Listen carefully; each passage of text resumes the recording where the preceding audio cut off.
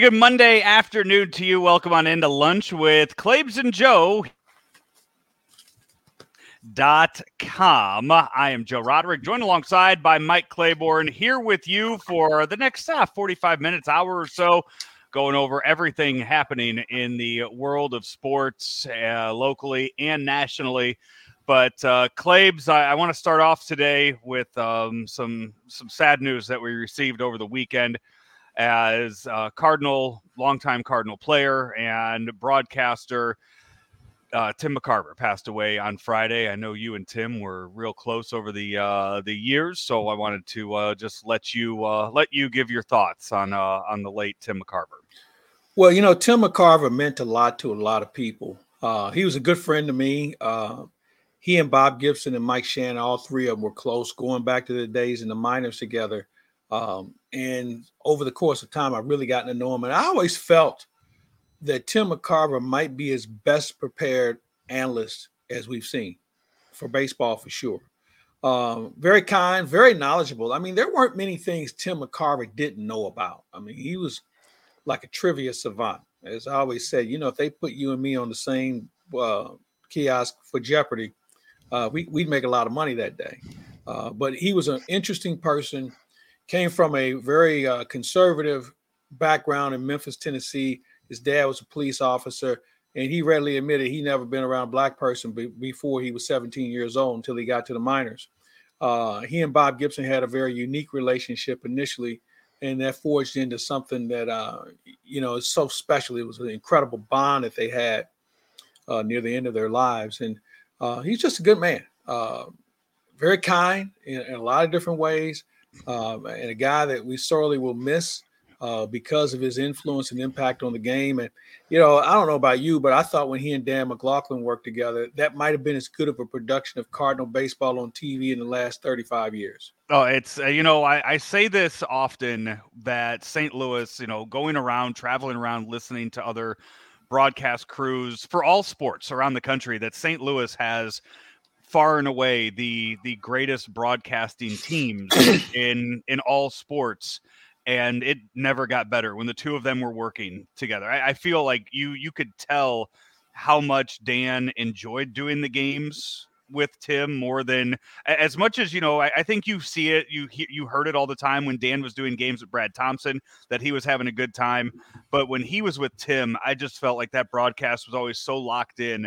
And the Cardinal fans got something really special out of a broadcast that the two of them were doing together. And I remember when it was first announced that Tim was doing the games for the Cardinals, when I was doing radio back, I think it was on 920 back in the day, had him on the show and just calling him, getting in touch with him. Tim had never met me, never talked to me before a day in my life. And, getting him on the phone conversation that he and I had when I was just trying to book him for the show, he just wanted to sit and talk during that, and could not have been a nicer guy to me, a person he had never met before in his life, and was kind to me throughout all the years. First time I think I actually ever met him was in the dining room at Wrigley Field up there. So getting to talk to him and actually meet him and talk to him there, just a very, very nice person. Every interaction I ever had with him. Really knew the game. And also knew how to mesh the game of today to the era that he played in, and found his spots to be able to correlate the two. But, you mentioned he was a talker. Yeah, he certainly was. And what he said probably had some merit to it. So we're going to miss him. It was interesting. I think I talked to him maybe 2 months ago, right around the holidays. And, I know he dealt with a lot, losing Bob Gibson and some other people during COVID really put him in a bad way because I think he looked around and all of the people he'd been around most of his life weren't there anymore. But I try and close my eyes and think about the good times I had with him compared to how his life ended. We saw the pictures that you posted of Tim McCarver after he passed away.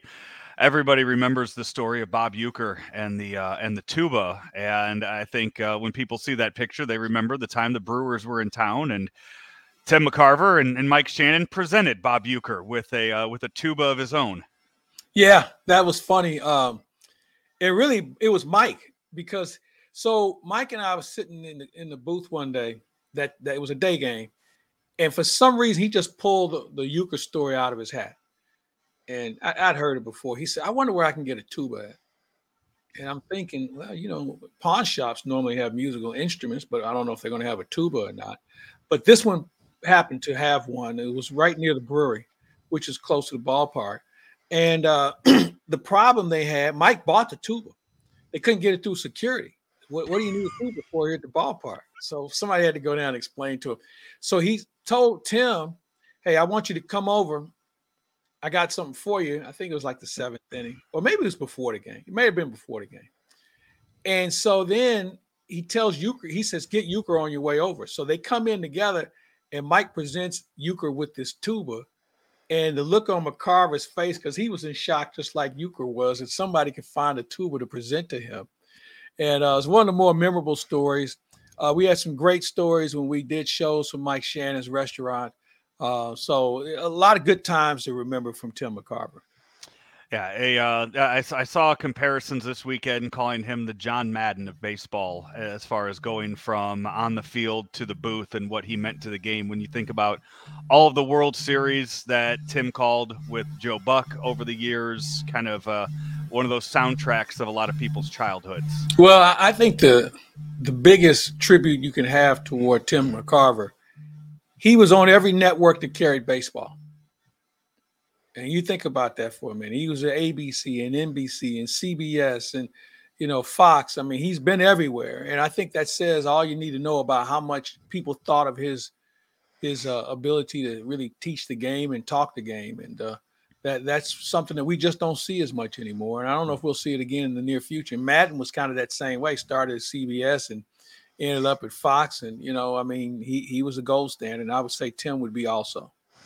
Yeah, we will. We'll miss him. Miss hearing his voice. I know it'd been a few years, but it was a joy to have him calling Cardinal baseball for the few years that he was towards the end. Speaking of Cardinal baseball, today was the first full day of practices, full team practices. We know that bullpens have been thrown, batting practice has been taken the past week, but now it is officially spring training. The squad was out there today. It's been nice, Claibs. First week of players reporting, it's been very quiet. There has been no news. And let's keep it that way. Yes. This is the first official day, but as I've been telling you, that they could have done this 2 weeks ago, and just about everybody was here. I mean, with the exception of, I think, 3 minor leaguers, everybody was here as of Friday. So it was one of those deals where it was just the Cardinals are already ahead of the curve, as are a lot of teams as far as actual report day. But today, you put your uniform on, or your spring training uniform. You go through the drills. Practices are a little different because they're focusing on things that are going to be new to the game with regard to infield plays and things of that nature. The pitch clock, they have a pitch clock out on the field as well when they throw batting practice, live BP. So little things like that, they're trying to make sure that they stay on par with. But day one, kind of quiet. Let's keep it that way. Let me ask you this: as you saw day one, we saw the big names take batting practice today. Give me your here on February 20th. Opening day is what, March 30th, March 31st? Yeah, around then. All right, give me your opening day starting lineup. Okay, who am I facing? You're facing they're facing the Blue Jays. I mean, is he a lefty or a righty? Blue Jays, their starter would be Gossman, right? So he's a righty. Okay. So in no particular order, these are the guys that are going to be in the lineup. And you can figure out the order. Edman, Goldschmidt, Arenado. You're going back to Goldschmidt second, huh? No. No particular order. These okay. No, that's what I'm asking is the order, because I want to know. You want to order? Yeah, I want a lineup. Edman, Contreras, Goldschmidt, Arenado, Donovan, Gorman, Newt Barr, and who else do I have? Do I have everybody? Did you get O'Neill? You didn't throw O'Neill in there. Yeah, I didn't, did I? Okay, No. So O'Neill hits after Donovan followed by Okay. Nootbaar. So does that cover everybody? I think it did. I'm intrigued by you putting Contreras in the 2 spot. Well, a couple of things. One, Contreras can handle the bat. He's not a guy that's going to be a big strikeout guy. He can move a runner along. It gives you a little thump in the top of the order where maybe you can get a run across the plate in the first inning. And again, I think it really depends on who is hitting well that you can plug in the 5th spot. If you don't have anybody hitting well in the 5th spot, maybe you plug him in there, or maybe you move, Donovan up. I mean, there's a lot of different things you can do. I just think right now, as you mentioned, this is the first day. That's what I would do on the first day. Now that could change immensely here in the very near future. Now, who do I use for my DH? Oh, Gorman. Yeah, because I'm facing the right-hander. Yeah. Yeah, I would. It's still fresh. I mean, we should be used to it by now, but it's still fresh having that DH and putting that DH in the lineup. I just think all the hype that we heard around Nootbaar at the offseason, I feel like Nootbaar works his way into that top 2 in the lineup. Top 2 what? Top 2 in the lineup. So you think he's going to hit in the 2 spot? I think Edman or Nootbaar hit 1-2. I think you 1-2, you flip those 2 around, and then you go Goldschmidt, Arenado, Contreras, 3, 4, 5. Here's my only concern about that. I got to make sure Nootbaar doesn't get himself out with the strikeout. Right. Because he's a pull hitter. If he went the other way a little bit more, I probably would be a little bit more comfortable with that. So let's just see how that's why I want to move him down in the order, where he could drive in runs from that area. But again, it just depends on how he swings the bat. Yeah. So when is the first game? When do players leave to go report to their countries for World That'll Baseball take place Classic? probably around March, anywhere between March 4th and March 6th. Everybody's kind of, so right now we have like 19 players that are supposed to be on somebody's team. Although Genesis Cabrera is kind of like on the taxi squad. He doesn't know whether he has to report yet or not. As they're still trying to put their roster together. So you're going to have some situations where some guys are going to be on hold. And here's the other thing. While this thing may last for a while, that doesn't mean all the players that are going to go away are going to be on a team that's going to be able to advance. Right. Yeah, I don't think Team Canada is going to be in it very long, and Team Italy not going to be in it very long. Team Israel may not be in it very long. So, I think you have the Pacific Rim teams, certainly the Caribbean teams, and the United States are going to probably be the ones who are going to be the ones that could probably find themselves in the Final Four.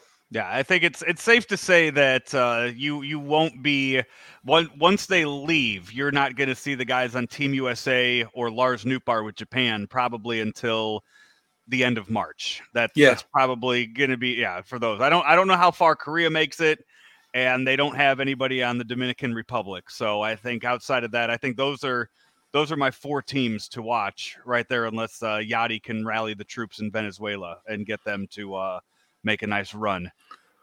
Well, we shall see. The one flaw about this thing is that we're not using the pitch clock and the new rules as far as the bases and things of that nature. And I think for some of these pitchers, that's a disservice. They're going to have to figure out how to use this thing and use it quick. And not to be able to have it involved in this, I really wonder about that. So we'll have to see how they adjust. Now, if you're the Cardinals, you really don't care, with the exception of Giovanni Gallegos, because Michaelis and Wainwright work fairly quick. Gallegos, we've documented that countless times before on his pace. So, and Palante works reasonably quick. So, from a pitching standpoint, I'm not sure if it's going to affect the Cardinals as much as maybe it might some teams with more veterans on the ball club. Last thing to get to baseball-wise, they just came out. I saw DraftKings just came out recently with their over. Wait a minute, is that the DraftKings? It's like $1 billion in the hole for the second consecutive year? I don't know. I'm not. I don't look at that stuff. I just place my $1 bets on things. Okay. That's the only concern I have as far as that goes. That's where I look for all of my wagers, all of my lines, over-unders, all that stuff. But they came out. That's just the only one I've seen. They've come out with their over-unders for win totals for the 2023 season. Last year, I think they put the Cardinals like 83, 84 wins, and that was just free money. Put it on there and just, waited till they hit that number to be able to cash out on that. This year, though, they have the Cardinals at 88.5. Okay. That's my I think thinking behind that is they easily coast to winning the NL Central. At what point do they realize they have it? They can let the foot off the gas. They don't need to get to 92 wins or so to clinch the NL Central. Well, there's a couple of things I think you have to take into account. With the balanced schedule, you're not going to beat up on some of the bad teams as much as you used to, or will the bad teams that you normally don't face remain bad? I think that's something we have to take into account, because I'm not sure if there's going to be a Dodger-esque team that's going to run away with 105 wins or something along that line. I think with the balanced schedule, you're going to see a little bit more competitive play, or you're going to see that American League team that you weren't used to seeing fill in the gap of the times you beat the Pittsburgh Pirates. So you have to take that into account. I think 90 is probably more of a realistic number. You can probably get to 94 if things go right. I think obviously your pitching's got to be good. But, the Cardinals don't really have a hole. They may not have the recognizable names, especially from a dominant pitching staff, but I would ask who does. I mean, their order every day seems to be reasonably competitive. I'm anxious to see how they hit with the new hitting coach and assistant hitting coach. That's going to have an impact on it. But I think overall, I think the Cardinals can play with anybody. I think the challenge that you have to take into account is quit looking at the names. And if you do look at the names, understand that a lot of guys moved around. Cardinals have remained reasonably together. So, I really like their chances. They may not wow people, but defensively, man, they're as good as anybody. And if you can play defense, you got a chance to win some games some people wouldn't expect you to. The right now the highest over under in for win totals for the season, you have both the Astros and the Dodgers sitting at 95.5 games. Mm-hmm. About right. Yeah. That's what they have. Here's the one I mentioned it. I mentioned earlier that last year, whatever the Cardinals were set at was free money. With what the win total was set at. Here's one this year that I think is free money. The Cubs right now, their over under is set at 77.5 games. They'll beat that easily. Yeah, easily. They are easily going to be 500 or above on the season. They got to figure out some things pitching wise, but I think that their everyday lineup looks intriguing. Whole lot of strikeouts in that lineup, man. Whole lot of strikeouts. When you think of Swanson, you think of the third baseman who almost set the record last year had he stayed in the lineup. Patrick Tony Wisdom? Bellinger. Yeah, Wisdom, Tony Bellinger. I mean, they've got some guys that can strike out. So you got to be careful there. The pitching, your starters are going to be okay. Hendrick is not going to be back for a little bit, so you can't count on him. You don't have anything in their organization that's really formidable. So they're going to have to make this thing up as they go. And as far as the bullpen is concerned, I think that's going to be a question mark for them also. Yeah, and for some reason, Brewers are sitting at 85.5. And I don't get that at all. No, I don't. I saw something come out earlier that had the Brewers winning the Central again, and I don't get it. I don't understand where the love comes. They can't hit. Exactly. No. They don't have a guy in that lineup. You say, we may have to pitch around him. Right. And exactly.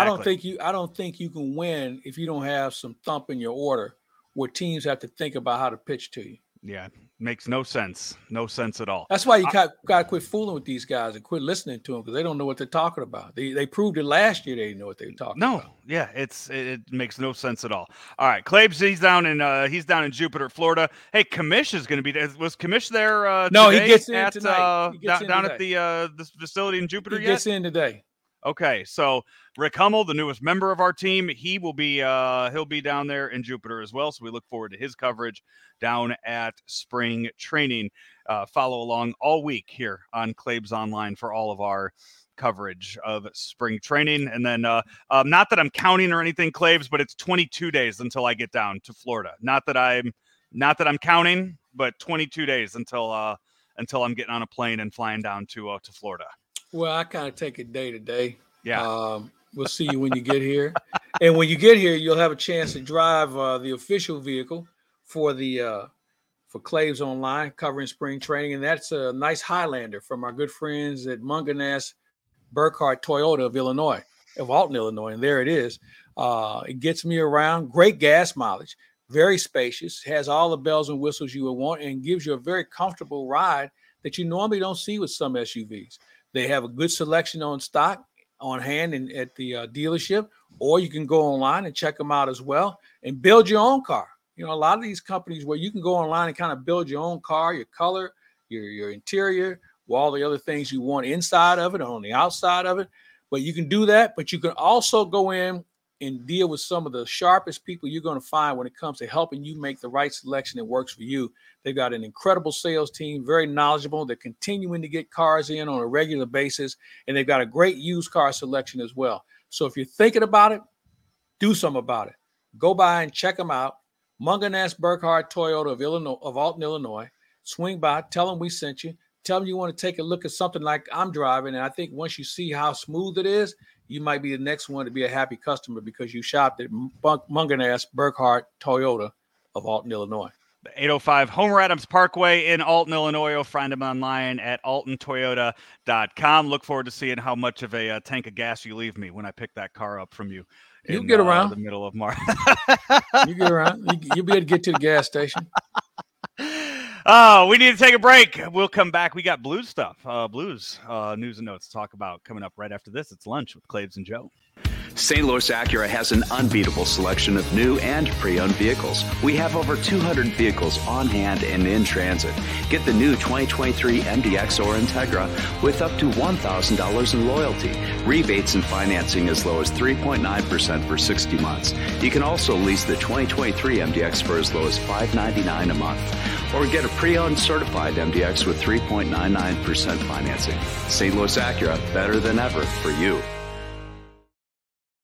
Claves, the trade deadline for the NHL still a little bit away, but the Blues have been completely cleaning house. Last time we talked, it was Vladimir Tarasenko.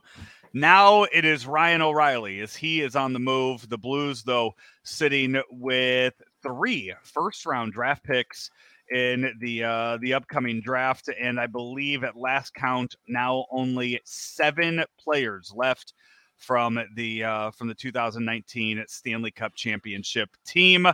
But the Blues trading away their captain, and well, up until now, I guess they've made probably the 2 biggest trades so far of the deadline. I would think so. When you look at what they've done so far, and it's not like it's a deep market. Bo Horvath was a pretty big deal too, going to the Islanders. But when you look at what the Blues have moved and what they've received in return, it's a pretty good move. And I say that only to say because Ryan O'Reilly, who I think might be one of the most popular captains in the history of the Blues, and I've been following him from day one, his impact on and off the ice was something that you couldn't overlook. His leadership was stellar. He just checked every box. But with that said, he's a very valuable player to somebody who's in contention, and he'll do a really nice job in Toronto. I don't think there's any doubt about that. Now, when the Blues get these draft choices, it's really second-round picks. And here's why. The teams that the Blues have received first-round picks from draft behind the Blues. Okay, they don't draft in front of them. They draft behind them. So I look at those as extra second-round picks. So it's going to be a good situation. Now, what Doug Armstrong does with them, and by the way, he may not be done. He might be able to pick up a few other items along the way before the deadline passes. But does Doug Armstrong package these picks for a coveted player? Does he move up in the draft? Does he sit on them and try and develop them? This is supposedly going to be a good 2 to 3 round deep draft where there's some guys that can step in and maybe help you early on. The Blues have always been shrewd about developing players and making sure they get a chance.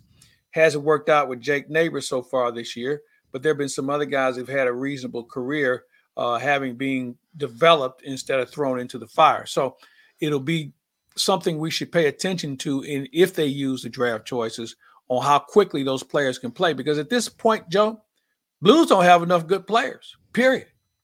I mean, you look at that roster now, they're playing some minor league guys that probably have no business here, but they don't have anybody else. No. And the minor league guys that they've called up really haven't done very much. And they're in a tough spot. Yeah, so they need bodies. They had a real tough weekend at Enterprise too. Yeah, that game was not They were outclassed. Let's put it that way. I mean, Yeah. at one point they only had 5 shots on goal, and they were in the second period. Yeah. And last night or yesterday afternoon wasn't much better. Ottawa was 1 point better than the Blues, and they went in and just destroyed the Blues. And Thomas Greiss got very little help. Defensively, they weren't very good. It's the same old story. And I tweeted this out, 3 weeks ago, to blow it up. And now you see why you should blow it up, because this is not just a lack of skill. This is, in my opinion, a lack of character. There's some guys who just haven't stepped up. Barbashev, does he get moved before the deadline? Yeah, I think so. Yeah. And then which defenseman are you moving?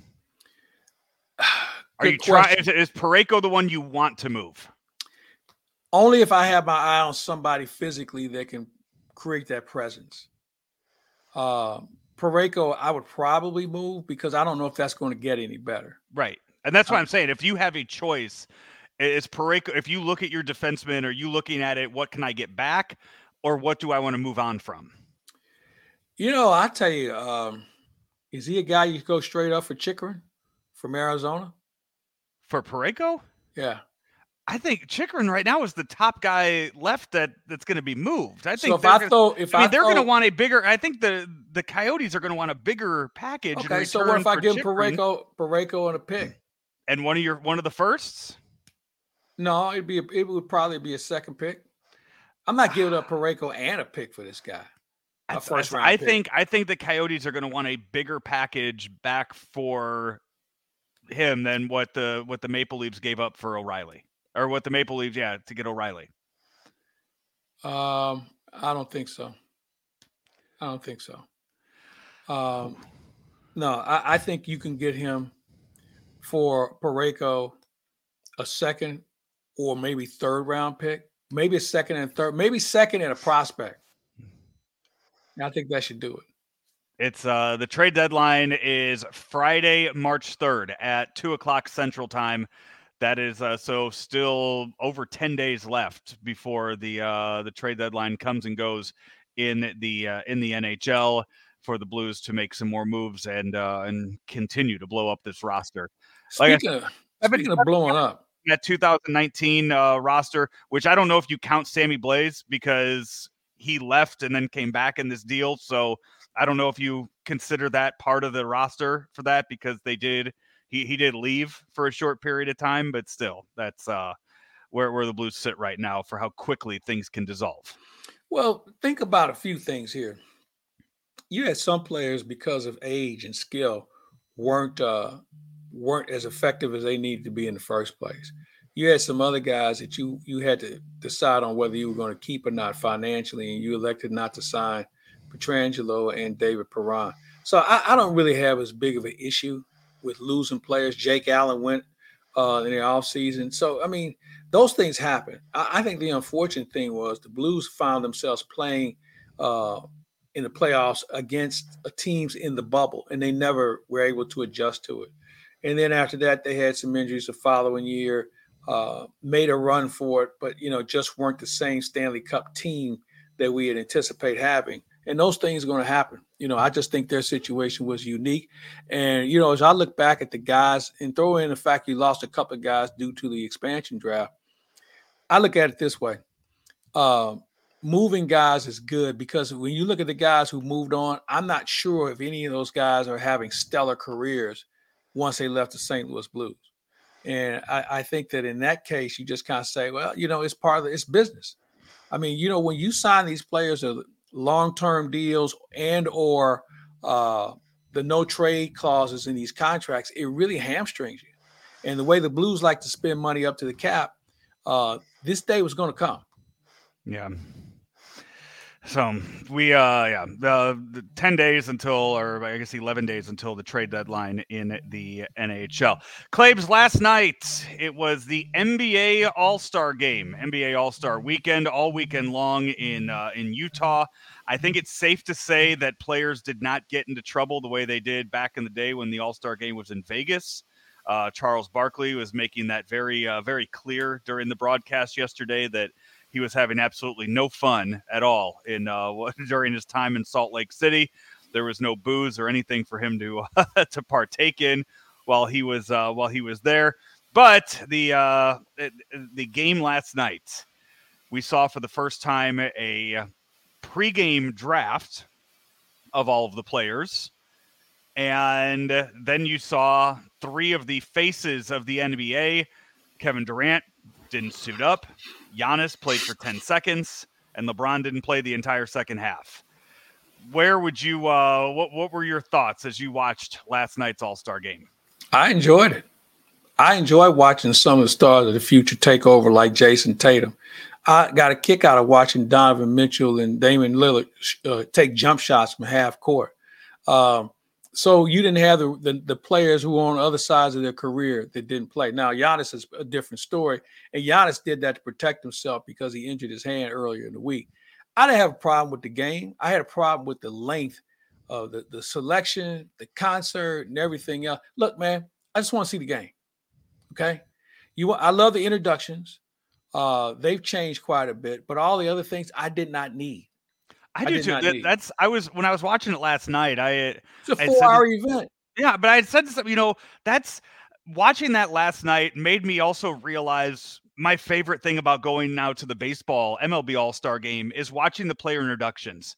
Because a lot of times you get guys that, okay, it's their 8th All-Star selection. They've been there. They're veterans of it. They're locks every year. But then you get the guys, who was it, from Indiana, Halliburton, 22 years old. Who knows if he'll ever be an All-Star again? But, it's his first All-Star game that he gets to be in around all these guys.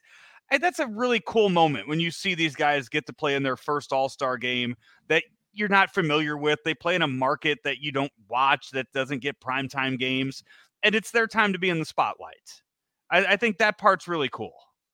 I think that could be said for any All-Star game. That's what I said. That's what watching that reminded me of why I like what I like at the MLB All-Star games. Watching that, and you see who the Rockies representative is for the game. It's like, okay, if that guy was on any other team, he's probably not pitching in this game.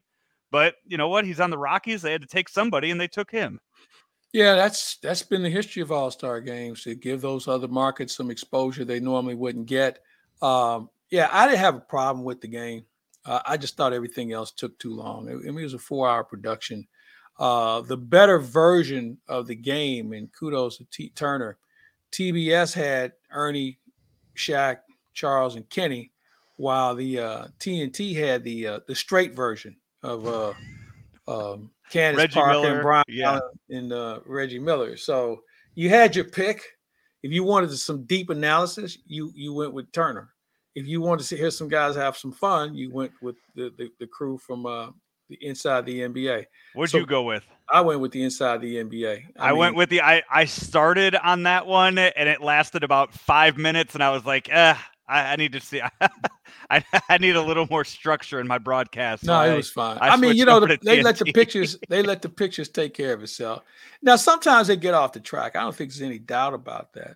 And if anybody turned it on to get a straight up broadcast, and they were already off base in that situation, but you know what? It was kind of like a Manning cast to a point where they had a lot of different moving parts taking place while the game was going on.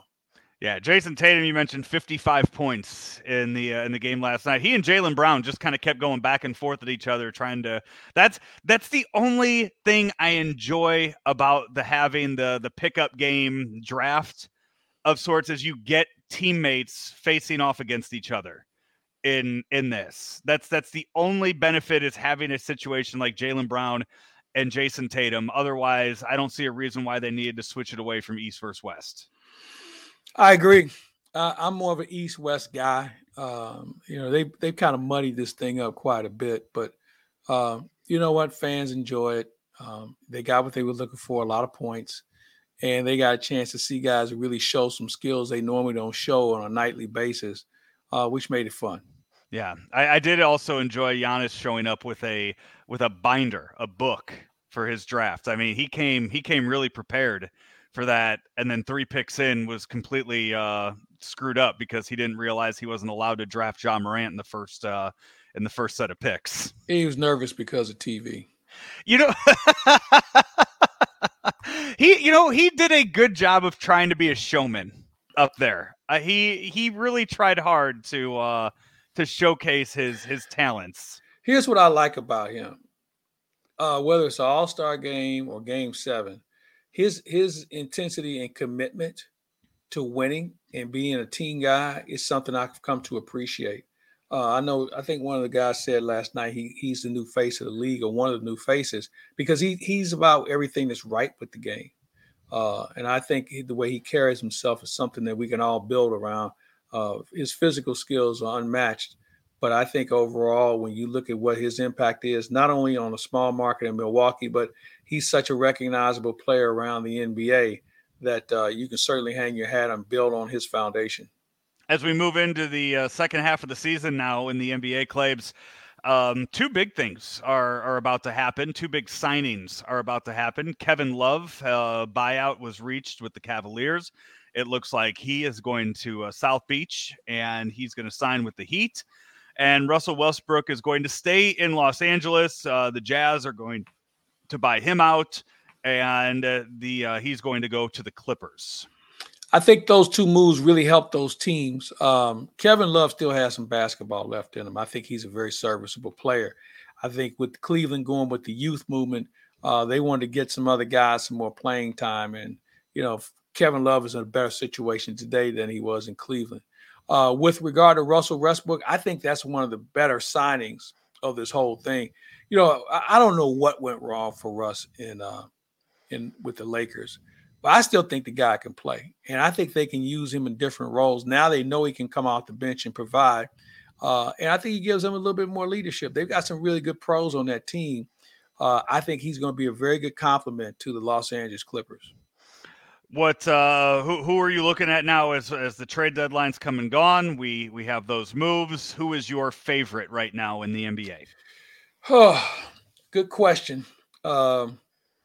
I would say Phoenix because of their experience. I'm a little concerned about their depth. We still haven't seen Kevin Durant in that lineup either. Yeah. So until we see those guys. Well, they got enough to compete right now. Right, they do, but until as it is. So this Kevin Durant thing is icing on the cake. I'm not sure about Denver. I know they have the MVP and he's a very solid player, but they've got some question marks in some other areas. I'm not going to discount Golden State. I know they've been hurt a lot and they can't win on the road, but they are the Golden State Warriors, and they may find a way to make this interesting before not. So I'm not going to discount them. The Lakers are a team that can beat anybody. They can't beat everybody. So I'm not really worried about them. If they get a one and done, that might be just enough for them. But overall, I think the West is more balanced. I'm not sure if they're stronger, but I think they're more balanced.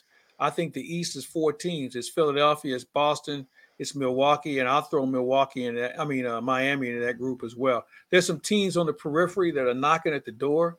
You look at teams like the Pacers who are trying to make that next step. There's a lot of teams looking to make that next step, but how they get there, I'm not sure. Yeah, the Warriors you mentioned, 7-22 on the road this year. They're 22-7 at home. That is. I think they call it stark contrast. Yeah, you will not find a bigger difference in the NBA than what the Warriors are doing home and away from Oakland. It is unbelievable. Claibs, let's take our final break. When we come back, we'll wrap things up. We got Battlehawks to talk about and a few other things from this past weekend, and we will do that right here on Lunch with Claibs and Joe right here on ClaibsOnline.com. There's always been a bright side to living in downstate Illinois. Ameren, Illinois is making it even brighter with a little help from the sun. Right now, we're building a next-generation solar facility to bring you cleaner energy for generations to come. It's good for the environment, your neighborhood, and everyone living in downstate Illinois. That's brighter thinking. That's energy at work. Learn how you can participate in solar programs at amerenillinois.com/renewables. Final segment here of Lunch with Claibs and Joe here on ClaibsOnline.com, powered by Ameren, Illinois, driven by Mungenast St. Louis Acura, and also Mungenast Burkhart Alton Toyota, the official car of spring training coverage here on ClaibsOnline.com. Claibs live in Jupiter right now. Rick Hummel on his way down to Jupiter, en route down to Jupiter right now. and we will have his first piece of work up on the website very soon. On top of that, too, just a little teaser for people, Claibs. Let them know what you did last week. That's going to be up on ClaibsOnline.com this week. Yeah, last week, late in the week, we had a chance to sit down with two guys that had never met each other before. I got them in the same area, and that's Ozzie Smith and Nolan Arenado, the Hall of Famer. And Nolan Arenado had a sit down, and we covered a lot of different things. The admiration those two have for each other, it was really impressive. How they trained, how they approached the game, what they did when they were tired, little things that they do as far as getting themselves ready for a game. So we kind of peel off a few layers of it, and we will air it later this week, and we'll give everybody a heads up on when it premieres. But I think it's something that all baseball fans and certainly Cardinal fans are going to appreciate. Can't wait for that, and to I haven't seen it either, so it'll be my first time watching it with the rest of our viewers when we get that posted. Hey, St. Louis, the Blues, they're struggling right now, so it's time to rally behind St. Louis's other franchise, other sports team before the Cardinals get started, and that's the Battlehawks, the St. Louis Battlehawks, getting their season started yesterday down in Texas with a win in the first game of the season, 18-15 Claibs, all thanks to the 3-point conversion from A.J. McCarron to rock and roll Austin Proehl as the clock was winding down in that game. You know, for the first three quarters, and I was in and out, I said, this is not good. It was very uninspiring. They couldn't tackle. They couldn't block.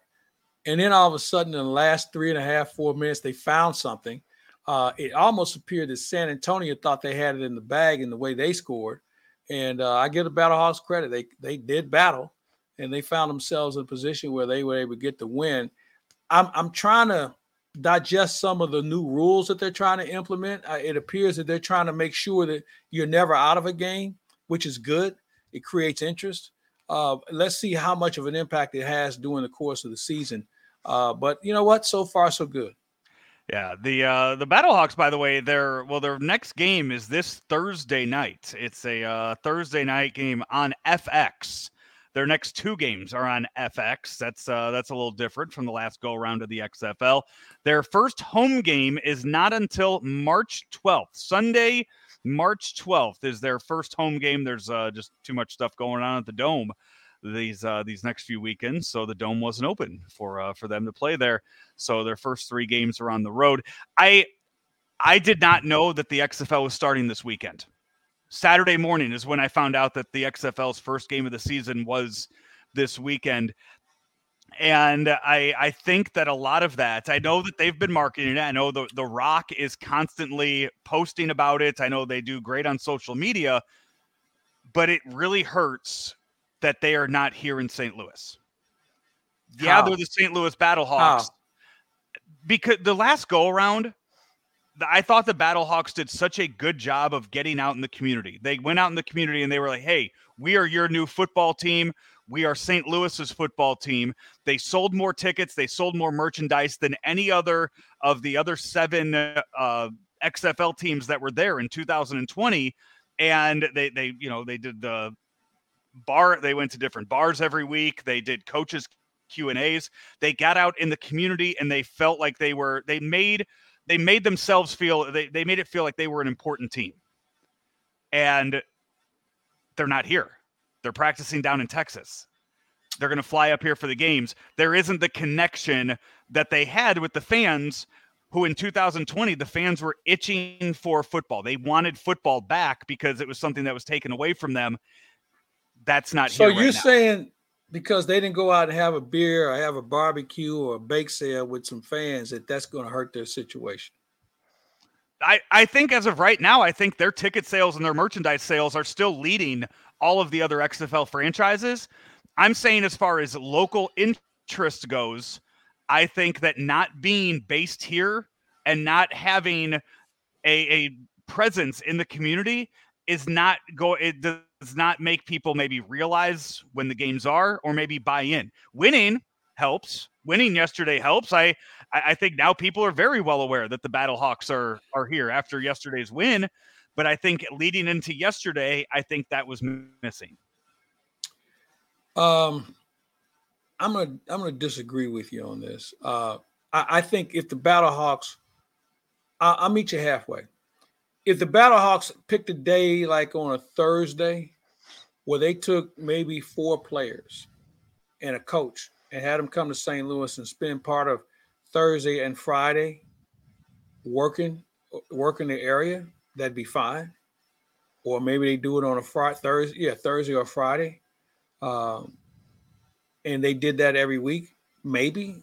I just don't think you can get around and do enough in that period of time. I'm not a believer that having barbecues and bake sales and drinking beer with players and things of that nature moves the needle that much. If you want to have coaching clinics, have them in the off season. If you want to have players come in and be involved, have them come in before the season starts. But this is something they're trying to do in order to keep this league survivable. I get it. Everything is centrally located, and maybe over time they might expand. But, as far as community engagement, I mean, we all knew what we were signing up for. I think if the Battlehawks wanted to get the word out, they probably would do it in a better manner than what they're doing now as far as letting people know what's going on. If it wasn't for TV, local TV, and I don't know how long that's going to last, because once the Cardinals get rolling and you got this soccer team that's going to get rolling, somebody's going to come up short, okay? And for the soccer team, who, by the way, I don't even know anybody there. I've interviewed the head coach yesterday, Lutz Vansenstiel, and seemed like a very nice guy. I've met him a couple of times before, but from a PR standpoint, I don't know anything about this team. They've not reached out to anybody I know. They haven't even announced who their broadcasters are. So, I mean, it's and the game is this week. Yeah, Saturday. So one of these teams is going to come up short on PR and exposure. And I can tell you the team, I can tell you who it won't be.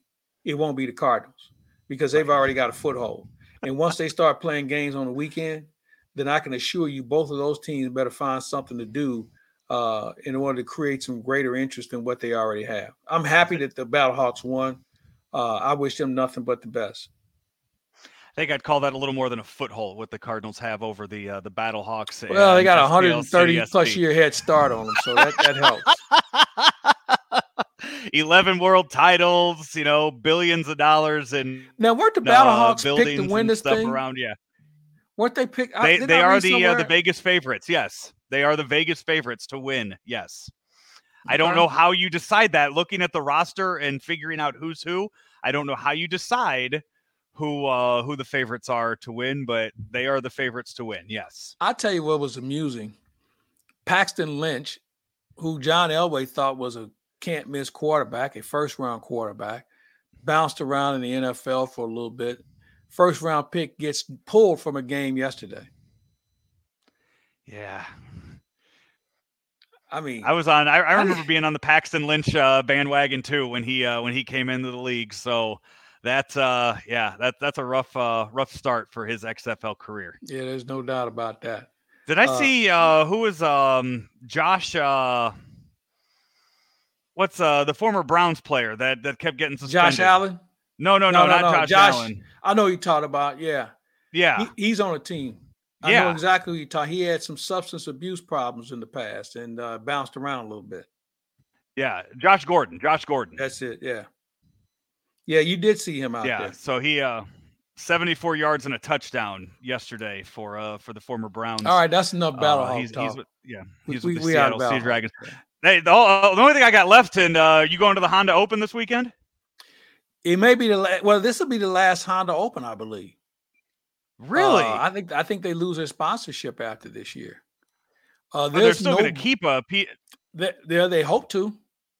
Okay. This whole thing is kind of in a state of flux right now. They say they intend to have a PGA event here, but I don't know who the title sponsor is going to be. And to be quite honest with you, I haven't heard much of a buzz about it. I know we're going to have some people down here for it. The weather has been spectacular. It's going to be warm. It's going to be mid 80s. So this is unusual for some. But overall, I think the biggest problem that this tour has, or this event has, they can't get the local guys to play. I mean, there's a lot of good local players who don't participate in this thing. And here's the other thing. Most of them aren't that good, but they are a name. And, it's unfortunate. Let me ask you, while we're on the subject of golf for a brief moment. Does anybody know where these LIV players are? Because, they've done such a poor job of marketing their game other than making the announcement they were going to overpay for these golfers. But I have not heard a word about DeChambeau or any of the other guys who headed for the hills for the money. No complaint about that. I understand. But, man, LIV has got to figure something out, because the one thing that I've noticed in watching the PGA the last couple of weeks, there are some good young players.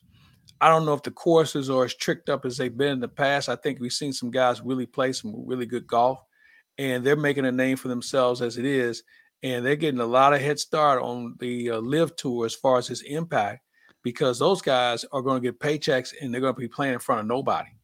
Yeah, the next LIV, actually, their season kicks off this weekend. They are in El Camaleon golf course down in Mexico. Mayacoba, Mexico. I have not played it, so I know nothing about it. Yeah. You know what we have to do? We have to get Troy Mullen on. She's going to be one of the sideline reporters. Okay. For the LIV Tour. All right. So we got to get her on. I'm anxious to talk to her about a couple of things. You work on that then. I know you got Kevin Weeks coming up too, right? Kevin Weeks coming up later this week. We had a connection yesterday, and we're going to reconnect hopefully tomorrow. So we'll talk with him. Alex Ferrario will join us later in the week as well to kind of assess the Blues damage as the Blues are out on a road trip. So we got a few things to get into on that front. And of course, you can check us out a little later today on and hear some of what Oliver Marmol had to say about his ball club as they got their first spring training official workout underway today.